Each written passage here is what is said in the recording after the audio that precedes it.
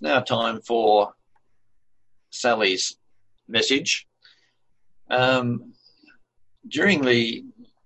what she has to say, there'll be 4 pauses for reflection on what she's been saying. Now, I will introduce those periods of reflection, and then we thought that at the end, during our morning tea, if people wanted to share ideas and experiences on what we're hearing today, that would be a good time to do it.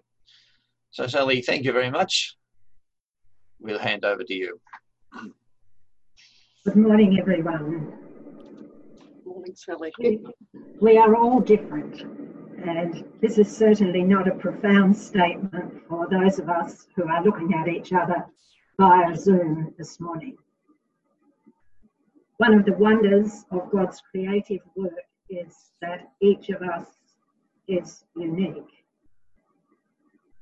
Yes, truly made, each of us in the image of God, but with our own physical features, our personalities, our character traits, our weaknesses, and our strengths.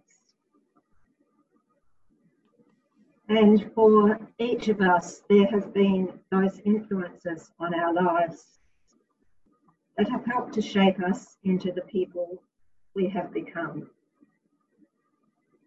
Our family backgrounds, the many other people with whom our lives have been intertwined through the years in the spheres in which we have moved.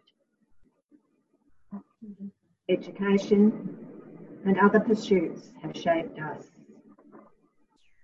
And the communities where we have lived and worked have left their mark on us. And out of all of this has come our varying priorities and interests. All of these going to help to make up who we are. And then above all else, that relationship with Jesus that through the years has been changing us into the people that we are. Just stop there and think on the various influences that have been brought to bear on your life.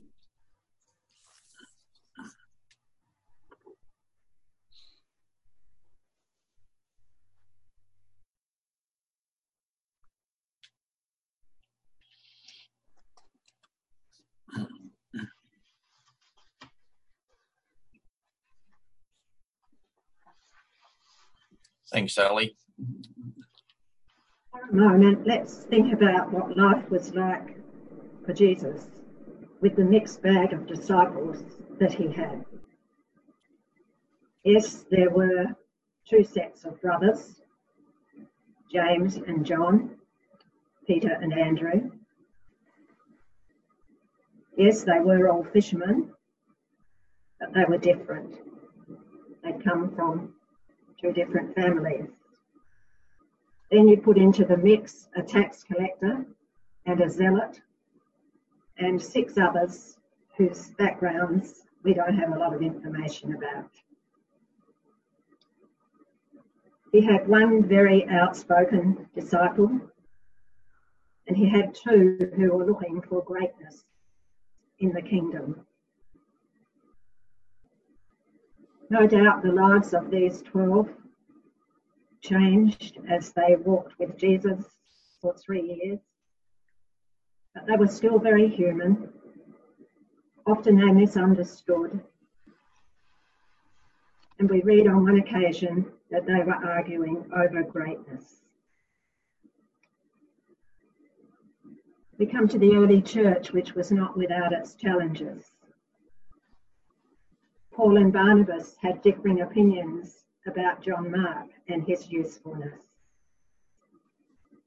And then there were the big questions about meat offered to idols, to eat or not to eat. And then there came the time when the Jerusalem Council had to determine what requirements they would place on Gentile believers. All of these times when different opinions emerged.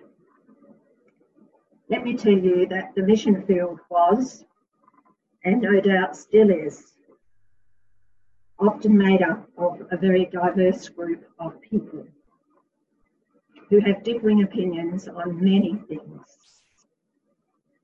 And when you put those people together and they are living in a confined situation, these differences can be accentuated.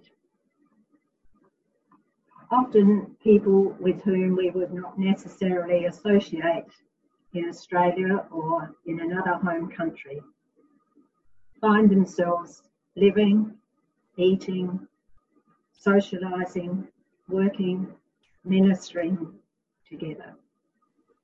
And there's not much getting away from it. Life was interesting at times. I lived with 17 different people during my 17 years in Papua New Guinea. I could probably say that I actually lived with 17 people during 15 years because I had several home assignments which mounted up to close to 2 years. At times, there were 2 of us in a home together, other times 3, other times 4.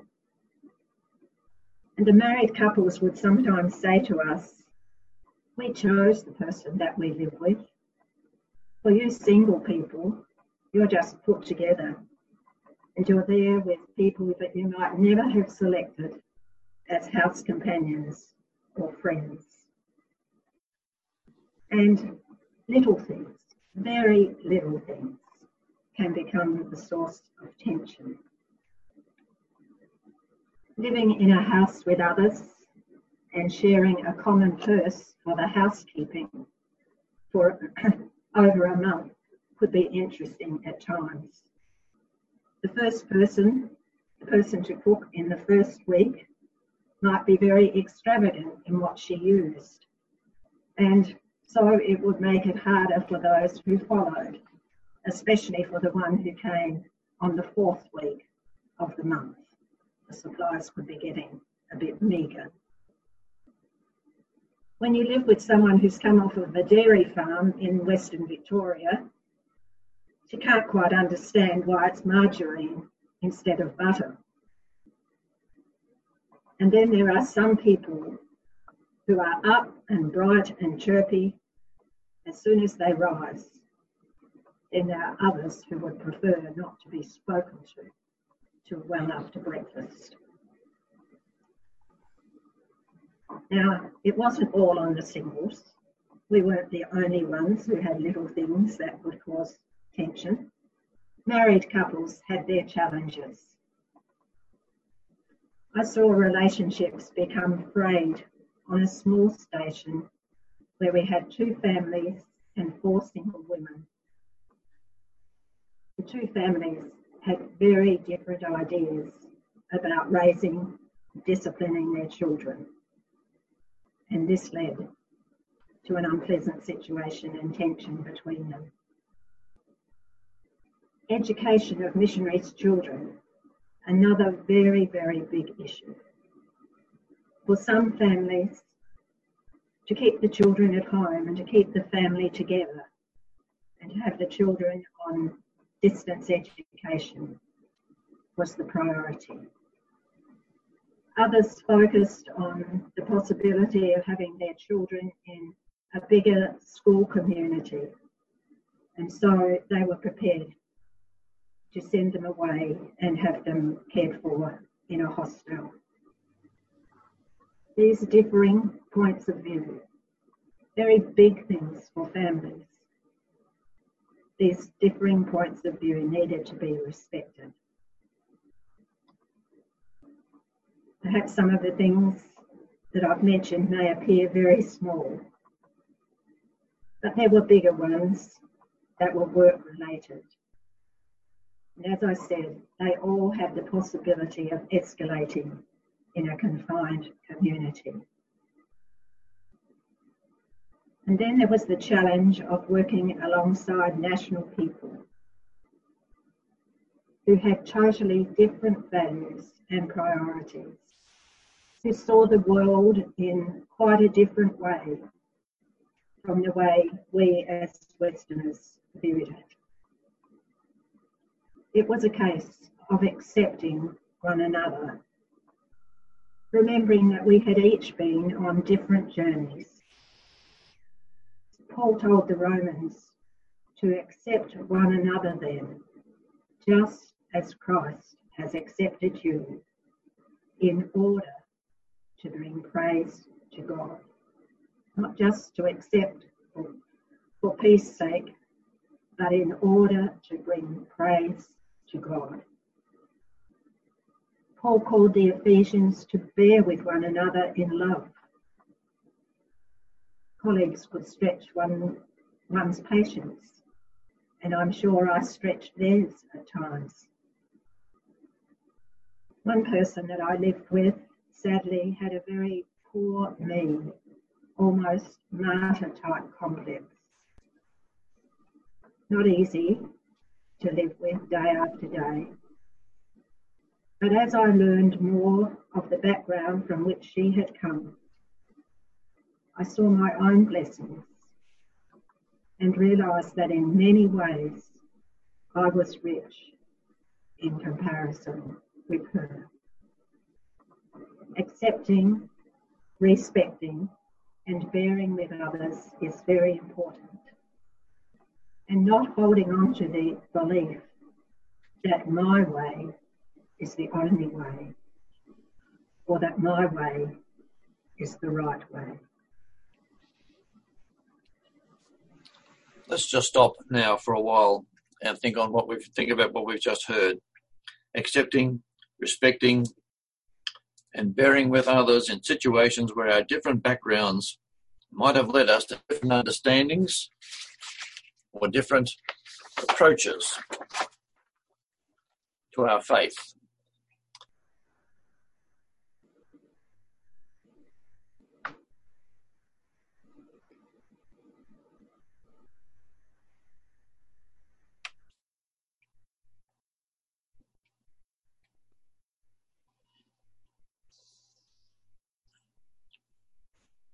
Thanks, Sally.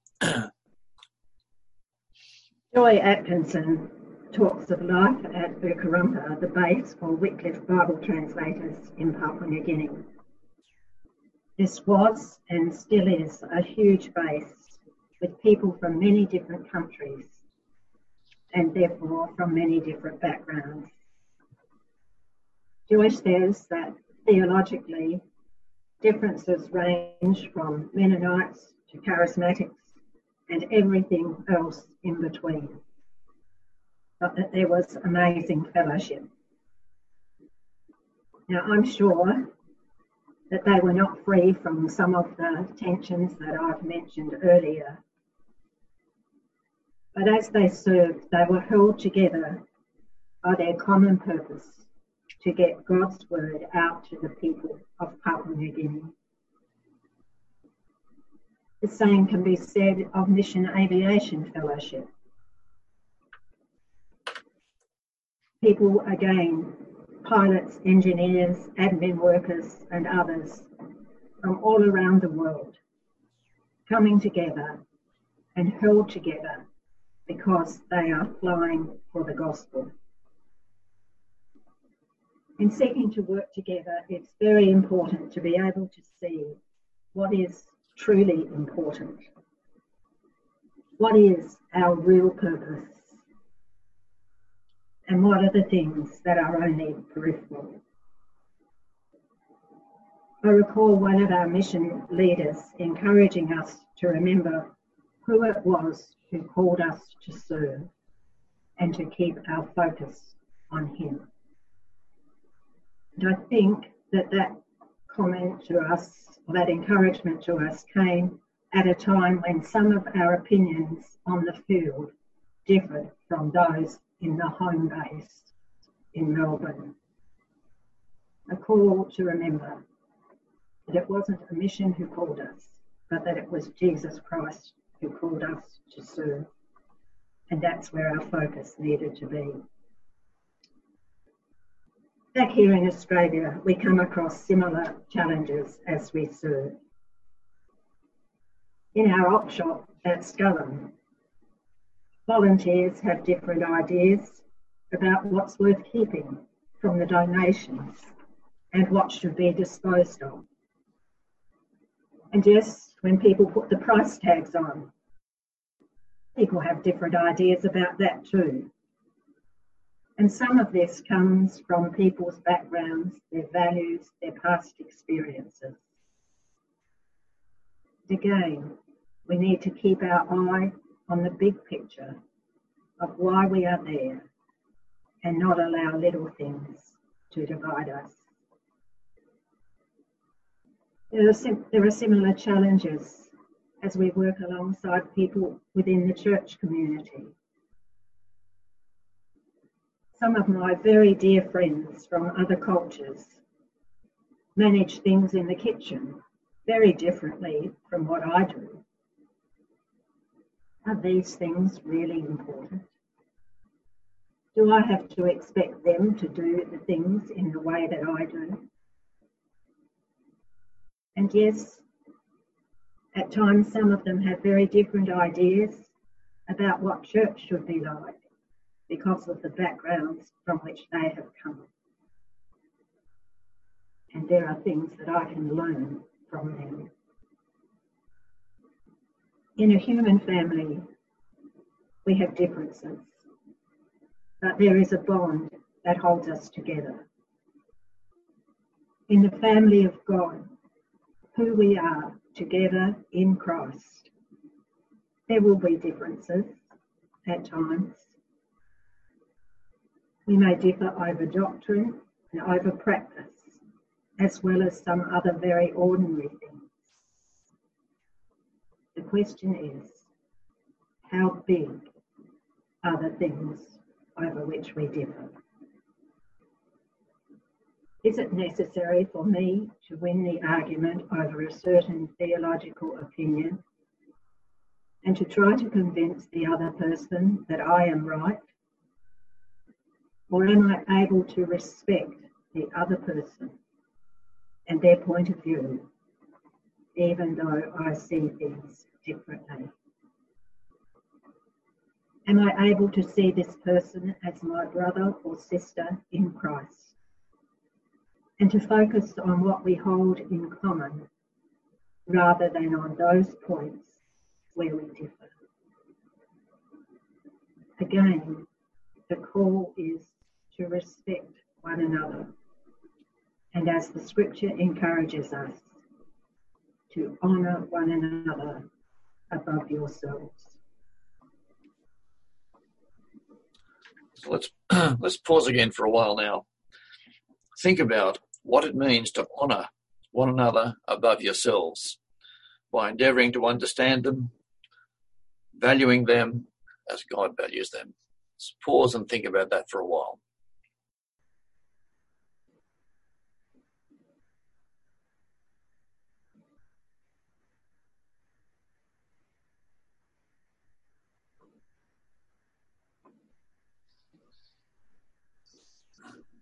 Thanks, Sally.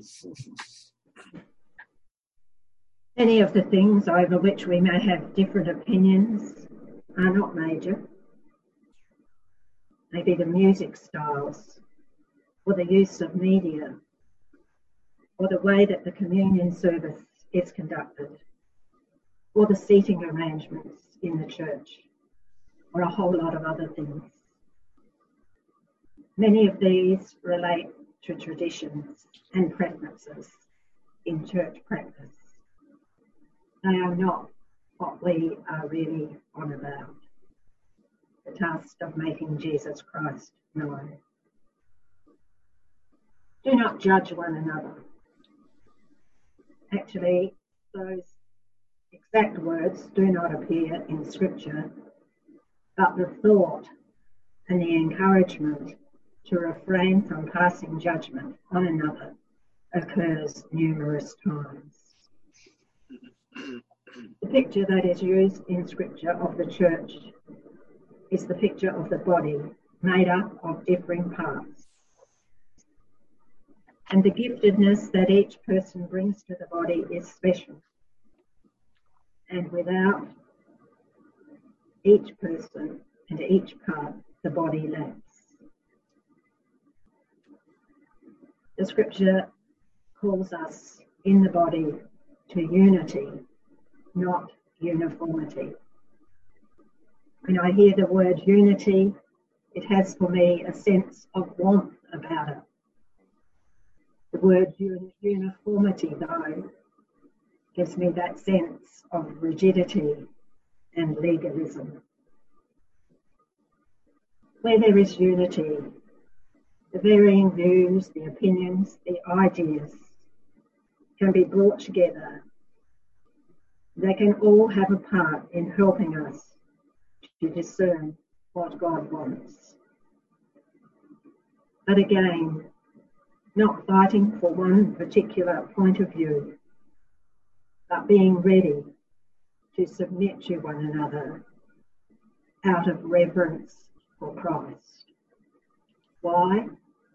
Why submitting? Out of reverence for Christ.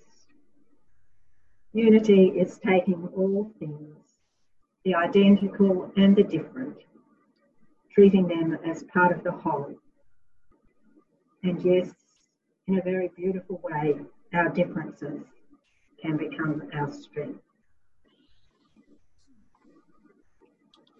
So again, let's pause and reflect. Even where we have striking personality differences in the church, think about those words of Scripture. Submit to one another out of reverence for Christ.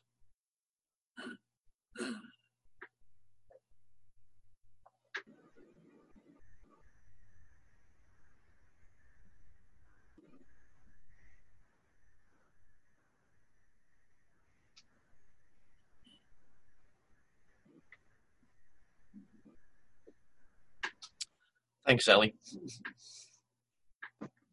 Unity is God's way.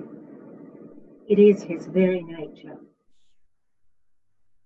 God is three beings, Father, Son, and Holy Spirit, who coexist perfectly as one God, operating in different ways and serving different functions, all contributing to the whole. What a model we have.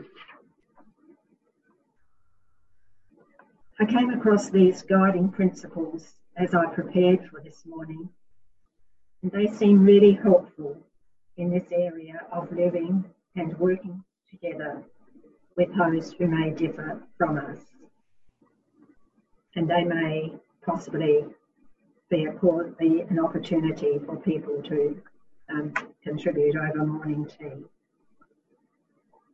First, a consideration of the issue over which your opinion may be different from that of another person.